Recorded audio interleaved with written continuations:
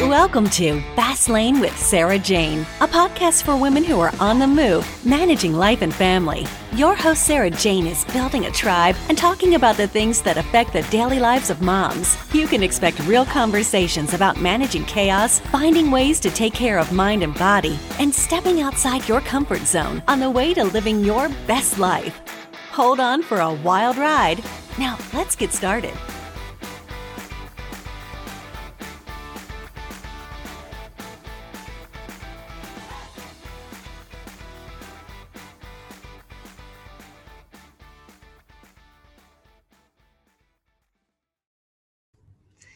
Great afternoon. You are in the Fast Lane with Sarah Jane, and I love to encourage people to be better, do better, and live better on a daily basis. And today I'm excited for my guest because this person has really helped me live better, do better, and be better in my life. And that's why I wanted him to join me, hoping you will also get something out of it. So I would like to welcome Mike Burkhardt, who is in the Fast Lane with me today. Good afternoon, Sarah. So I'm going to just do a real quick synopsis. I can do an actual podcast on what actually happened, but I think 6-7 years ago, I had a panic attack, which landed me in the emergency room. And to make a long story short, I decided I need to make some changes. And one of the changes I made was I needed some therapy. And I had therapy in the past, but nothing real memorable because I still had my panic attack. This is sometimes something people do not want to talk about. They don't want to talk about anxiety or depression or needing therapy. And I think that's baloney because I don't know why we all think we should be able to handle everything on our own. And we aren't responsible for some of the things that we've been through in life. So Mike really, I'm going to go with he was a turning point in my life because I'm not perfect by any means, and I still do see Mike here and there, but I think that he has really been a pillar for me and my mental health. So thank you, Mike, first of all, for all you have done for me. You're welcome, Sarah. Mike is a man of so many words. But Mike, why do you think that people put such a stigma on mental health and getting therapy? Well, I think historically, seeking therapy has been perceived as a weakness. People thinking they should be able to overcome their own depression, anxiety, or whatever mental illness they're dealing with. But actually, I see it the opposite. I perceive the people who come to me as being very courageous because it takes a great deal of humility to reach out and get help, which is what you did. And so I have admiration for my clients. And how is it that you're a very busy guy and you've done this for several years. How is it that you can detach from everything that you hear on a daily basis? Because I know what you and I talk about, and I know there's people who have had a lot of trauma in their lives. How can you handle your own mental health? Well, when it comes to the therapist-client relationship, the one who should be the healthiest is the therapist. So my mental health is number one. So I take very good care of myself physically and psychologically so that when I'm sitting in front of a client, they're getting my undivided attention and are observing someone who's in good mental health. And since I'm dealing with my clients' problems, by listening and giving my perspective and giving them challenges, I see this as their responsibility that if they're going to agree with the concepts that I teach, I then will hold them responsible for following through. That's my responsibility to hold them accountable, but their pain and suffering and what they have to work through is their problem, and that's how I see it. So there's going to be pain and suffering in making changes. And I want my clients to see that with the right knowledge and overcoming distorted beliefs, distorted perceptions, that they can actually make positive changes. Therefore, if they do the work, they get the credit. If they don't do the work, they keep the pain. That's not my problem. So I'm willing to work with someone who's willing to work through their problems. And I would say that you hold your patients to a high standard. Do you agree? Yes, a mentally healthy standards. I lay out what those standards are, and I invite them to try and disagree with me. And if they can't, well, then they're going to agree with me, but they just won't have experience with the knowledge they're agreeing to. So as a cognitive behavioral therapist, my job is to show them how it's done, practice it in therapy, and then challenge them to practice it outside of therapy where it's much more difficult. Mm-hmm. And what I really appreciated about therapy with Mike is that he never one time, and I've known him for quite a while now, he's never asked me, how do you feel about that? And I like that because Mike takes the emotion out of it. He removes the emotion. Not that you can't have emotions, but he removes the emotion from the situation and makes you really think about what's going on. This was huge for me because I used to cry at all the things. All the things used to make me cry. And now I really do not cry. In fact, I've been called cold by my husband because I have really been able to shut the emotions down. Do you think that that is a really important aspect of what you teach? Absolutely.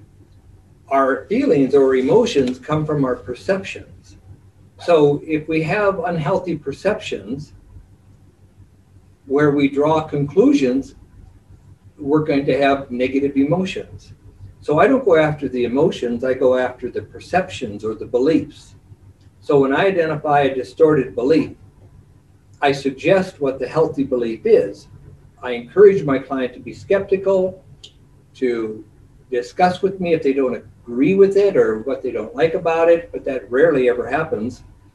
And then once they see the logic of the concept, their emotions change. They just don't have the negative emotion that they once had because they're looking at it now from a healthier perspective. So change the perceptions, so changes the emotions. And I think that this was huge for me because I used to overanalyze everything, like about what someone would say to me, their tone of what they said it, or how I might have responded. And I would replay situations in my head over and over to the point of sometimes making me a little crazy. And I can literally say, I just don't care anymore. And sometimes I have to reflect like, oh, should I care more about this situation? Because I really don't. But I think I'm mentally in a much better place than I ever have been in my life. And I'm not done with my mental health because I look at this like an oil change. I came in to have work done, but now I need tune-up. So when I call Mike to schedule, I always say I need a tune-up just because I never want to get back to where I was.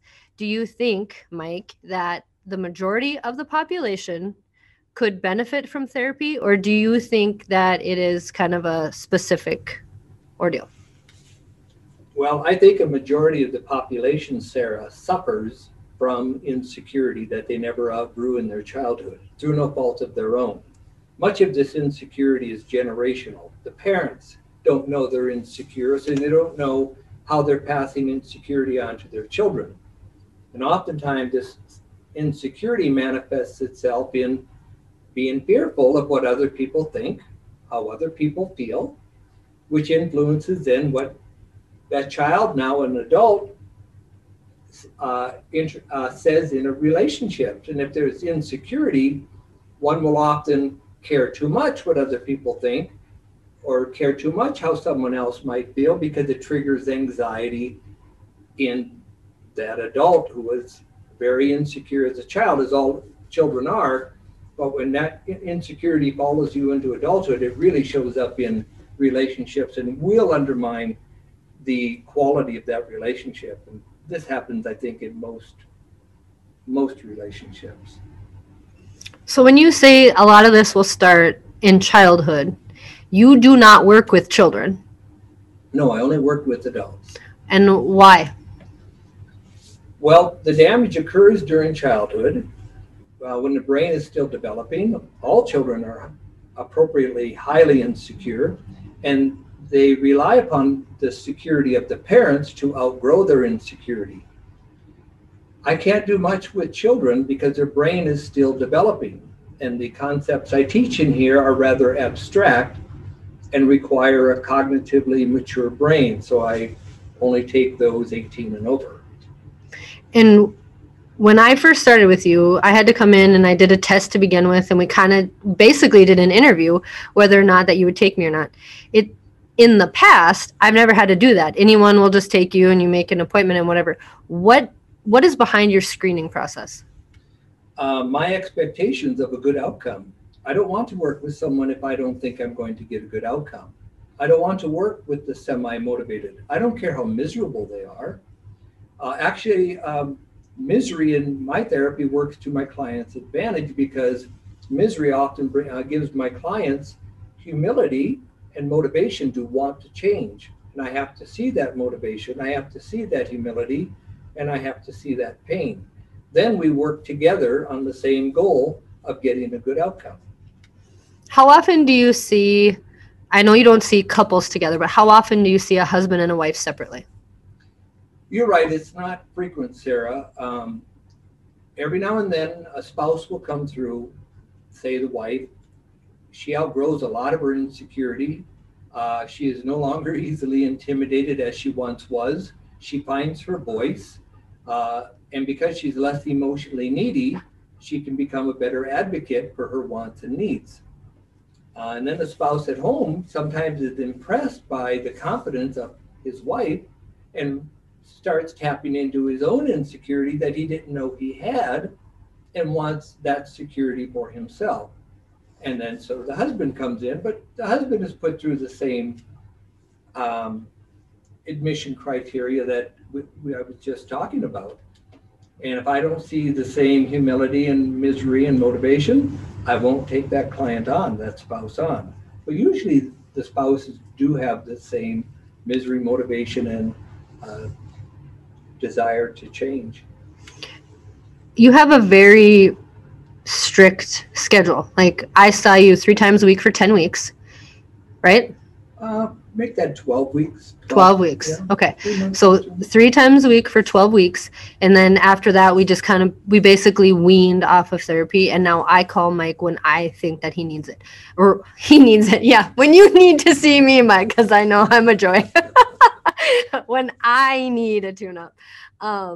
Which, sometimes is like around the holidays, or, maybe an anniversary of a death of a loved one, or maybe just because I've had a rough week and I just need an unbiased source. Okay. Because what's nice about Mike is that he's not telling me what I should think or how I should feel, but he's putting it into context. And sometimes when we talk to loved ones, very often they'll say stuff like, you need to do this and you need to do that. And that is always good when someone is telling you what to do, right? Yeah, I don't think so. How often do people, after they've done the 12 weeks with you, how often do they come back after that?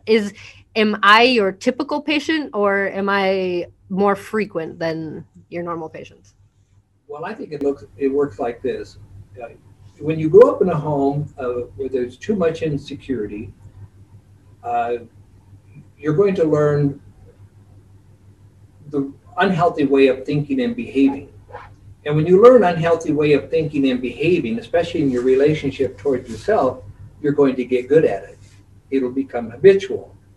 Then when you work your way into my therapy, I teach you the healthy way of thinking and behaving, which is hard to argue with or disagree with, but the client has no experience with it.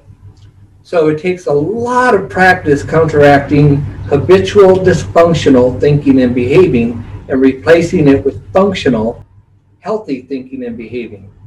And then they go back out into that same environment where there's a lot of negative influence, a lot of insecure people in their family network. Mm-hmm. And it's really difficult to maintain these concepts and not go back to the default of the dysfunctional way of thinking and behaving. So I encourage my clients to come back should they notice regression that they can't stop.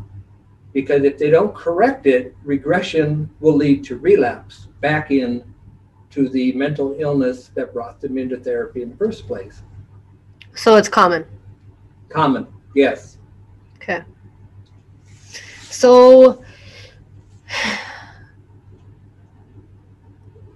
I'm just trying to digest this, because the thing I think that is important is everyone needs to find what therapy works best for them. So some people are going to be listening to this and think, well, I've been doing therapy with the same person for 4 years and I feel really good.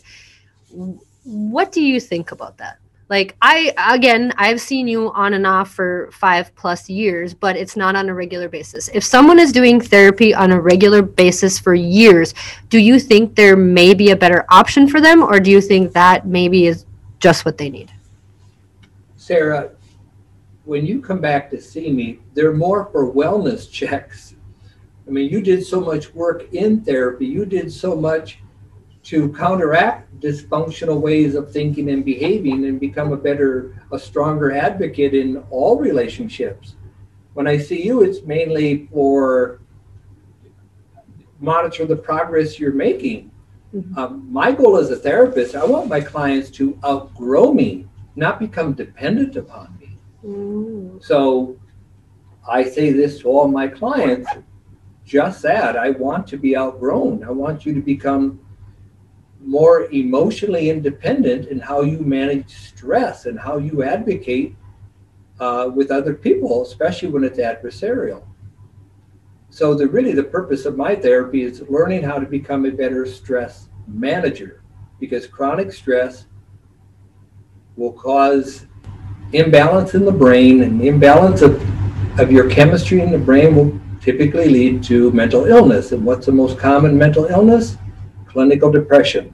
And I think what follows clinical depression are anxiety disorders, and they can be debilitating, as you would have experienced yourself.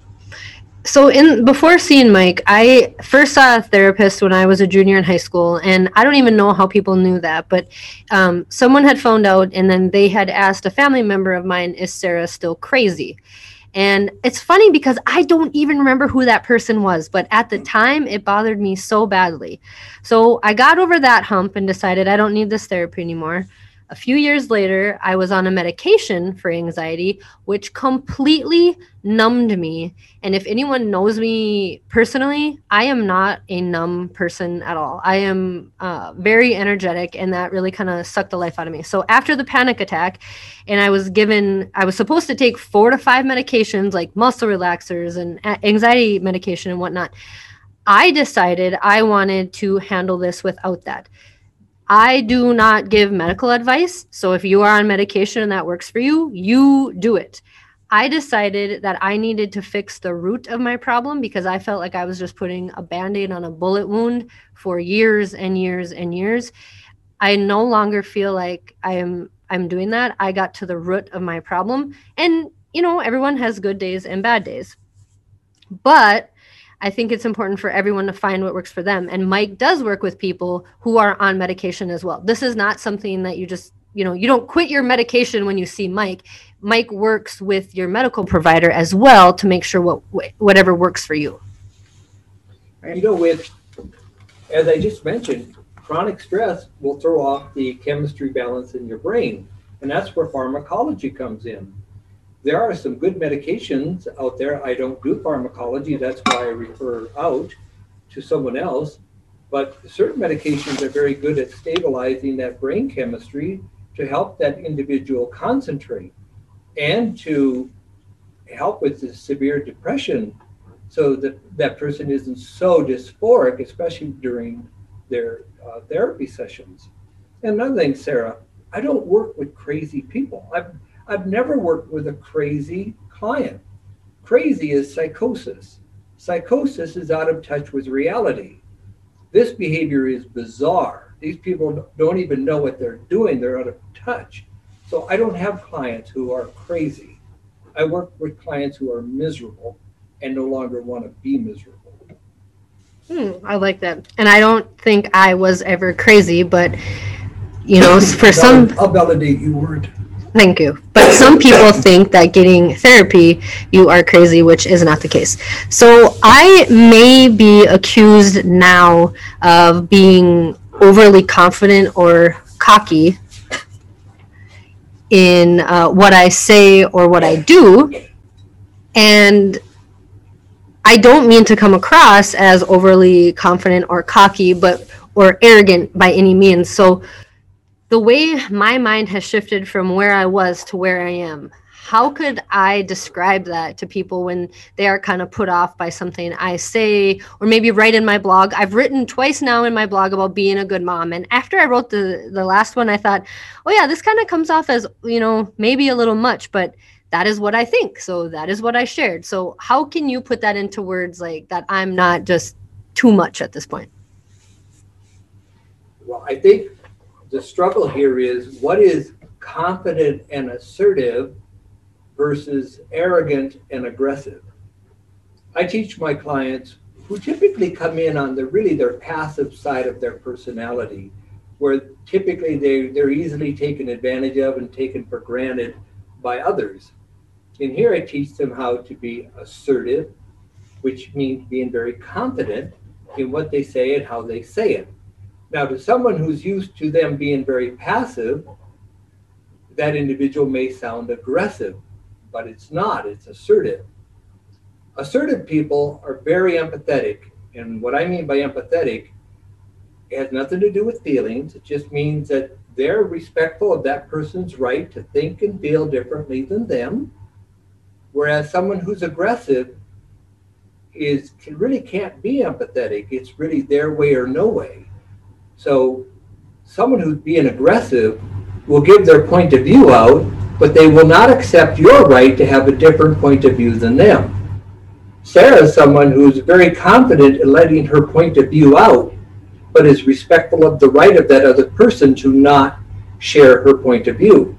That's why Sarah would be assertive and not aggressive.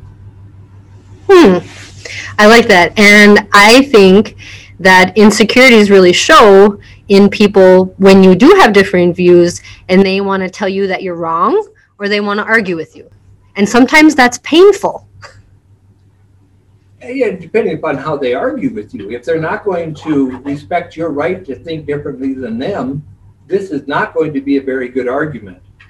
It's going to be disrespectful. A good argument is when two people have different ideas but respect the right of others to have those different ideas and are willing to talk about them.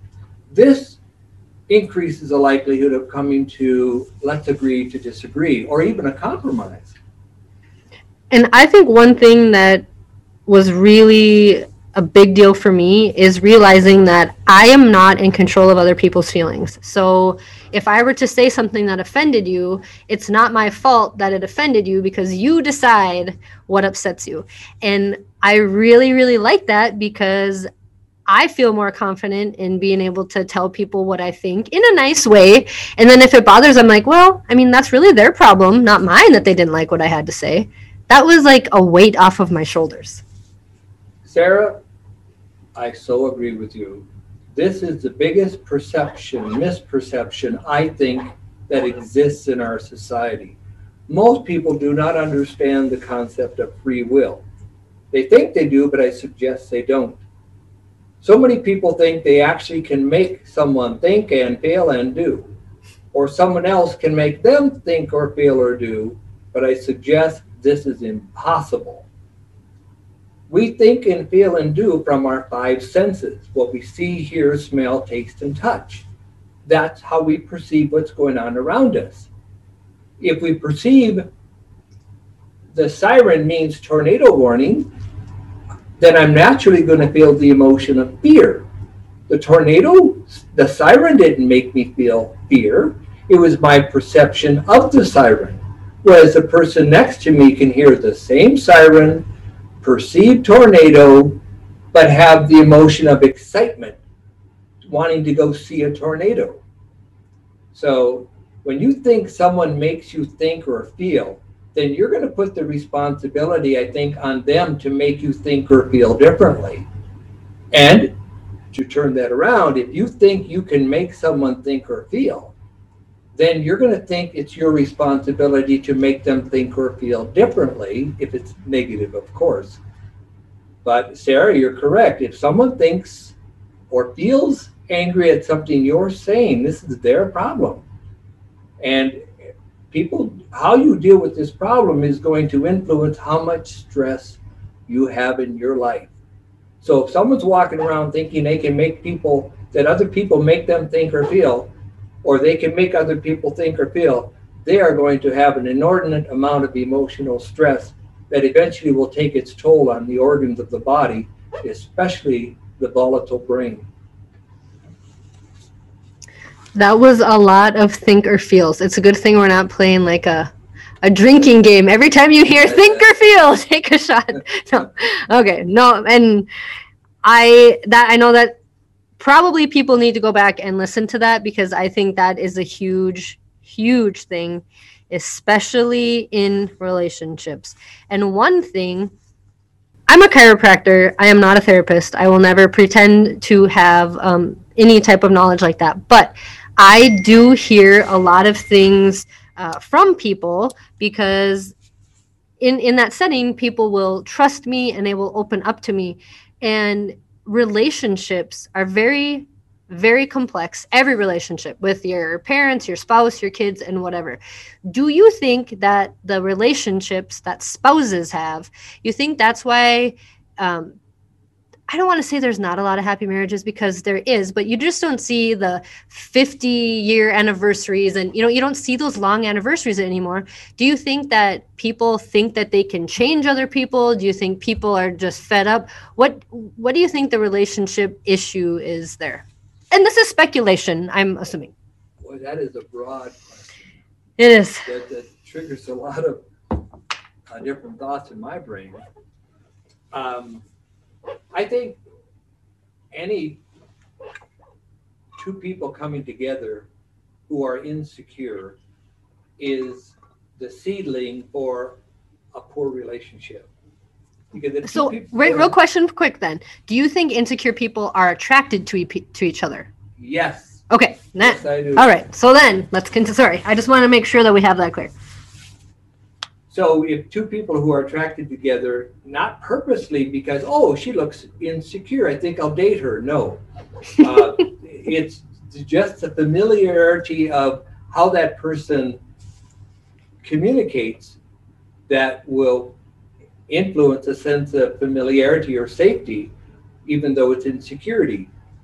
And in the world of insecurity, the couple is going to likely rely too much upon each other for their emotional needs. Now, in the beginning, that makes for a very positive, emotionally intense relationship, because both are going out of their way to meet each other's emotional needs, until one of them is not getting their emotional needs met. This is when the relationship begins to break down, because we'll say on her passive side, she's going to feel neglected and unloved. And on her aggressive side, she's going to become very angry, possessive, and controlling. And there goes the relationship. Then it gets ugly. So I think there are way too many insecure relationships. And that's why they often don't have longevity. And if they get married, divorce is typically within the first 7 years of that marriage. If it lasts beyond that, it can be a pretty poor quality marriage. I'm not saying there aren't high quality marriages. I just think there are more poor quality marriages because of insecurity in our society. It's just embedded into our culture, and it has been for generations. And people, do you think people are more likely just to stay in a bad relationship, to be in a relationship, versus being alone due to insecurity? Yes. Yes. I suggest so. It has to do with the poor relationship one has with oneself. So if I have a poor relationship with myself, I'm my own worst enemy. And I'm not going to want to spend a lot of time with myself. So I'll get myself into a relationship to the point where I might begin to allow for disrespect, which can then morph into verbal abuse, physical abuse. But these individuals will keep coming back, not because they like the abuse, they're just afraid of the abandonment or of being alone. So I never thought about this until what you just said. When I was younger, when I mean, before marrying age. And there's people that are going to look at me and think, oh my gosh, someone married her, because we all have our own, we all like different things and whatever. So I'm fine with that. Or I can't believe someone can be married to her. And I'm fine with people thinking that. But I used to see maybe people that were less desirable to me and think, well, they're married. I mean, if they're married, someone will marry me. And why I would even think about that at such a young age. But now, being 39, and I'm fine. I mean, I'm nowhere interested in leaving the relationship I'm in, but I listen to other people talk about their relationships, and I have flat out said, I would rather be alone than do that, because I wouldn't put myself in that situation. And I'm happy to feel that way. If I'm insecure, I'm going to be craving security. And if I'm craving security, my standards are going to be lower in the relationship I gravitate to. So if I start getting nurturing from that other individual, that will almost mean too much to me. I'll quickly become dependent. And then when it starts getting disrespectful, I won't be able to leave because of my dependency in that relationship. Not only just emotional dependency, but it could be financial dependency. Mm-hmm. It could be dependency because we share children together. Mm-hmm. There are lots of reasons that keep dysfunctional relationships together. What about people who think that every relationship they have will be doomed? Well, they might be right if they're insecure. But that's their problem, right? That's not the other person that they're in a relationship with. That's correct. Okay. It's their problem. And that will certainly influence conflict in the relationship and in all future relationships. If I think every relationship I get into will be doomed, yes, it will become a self-fulfilling prophecy, and I will make sure it gets doomed.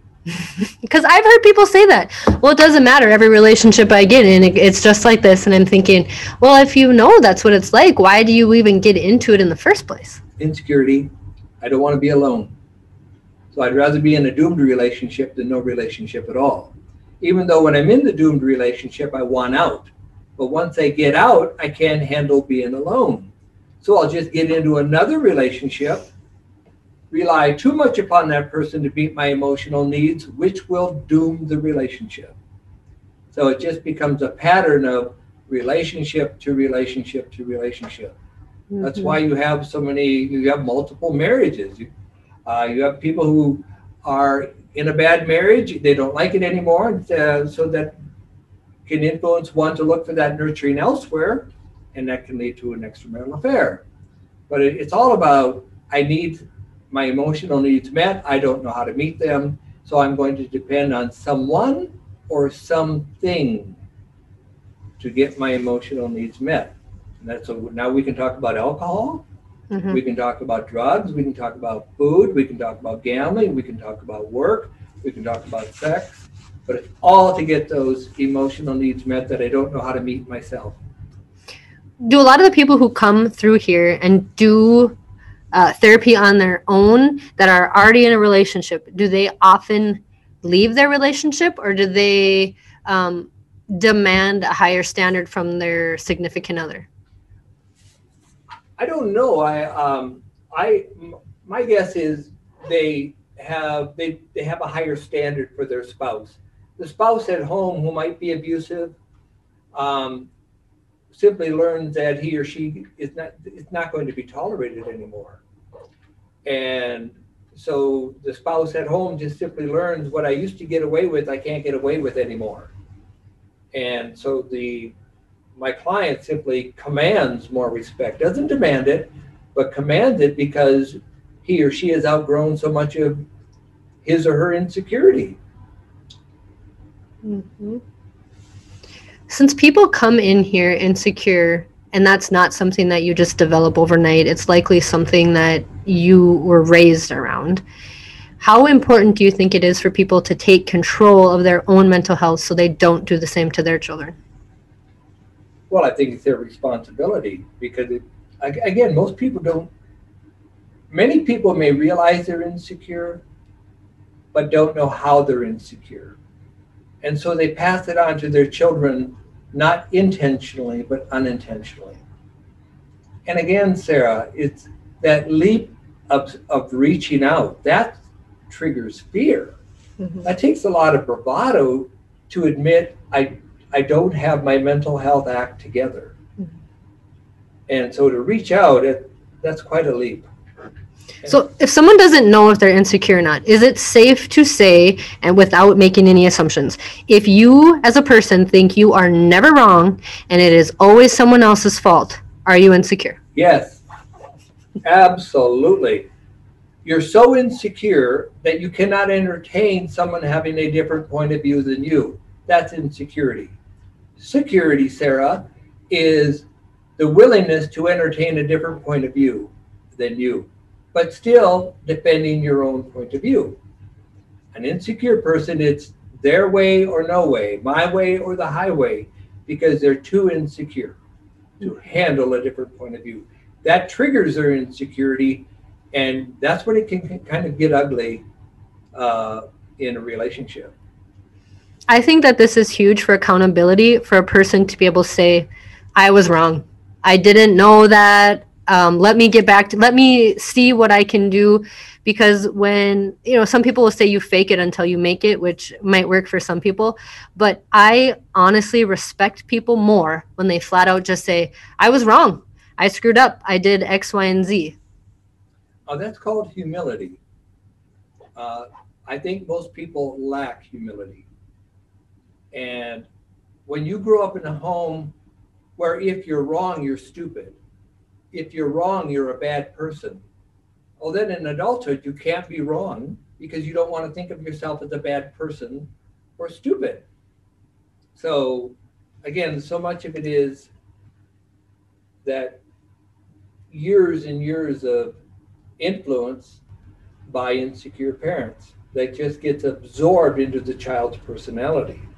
So parents who recognize that they have insecurity, they may be suffering from depression or anxiety, and don't do anything about it, they're not exempting their children, because children are under the influence of the parents' mental health.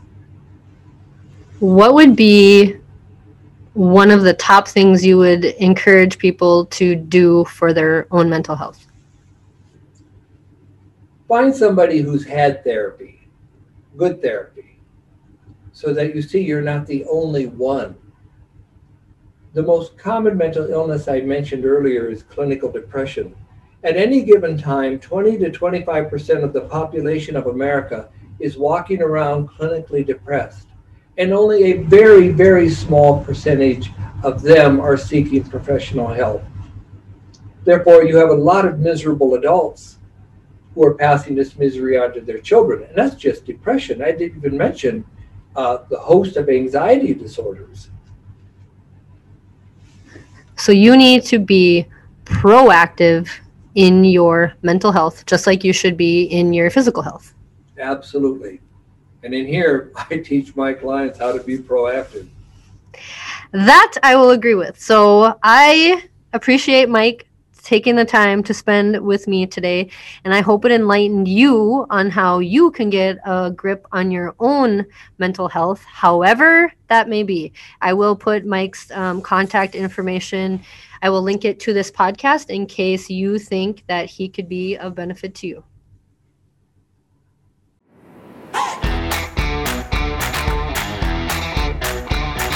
Thanks for listening to the Fast Lane with Sarah Jane podcast. If you like what you hear, share the podcast and hit the subscribe button so you get updates on all new episodes. And we truly love feedback, so ratings and reviews are appreciated.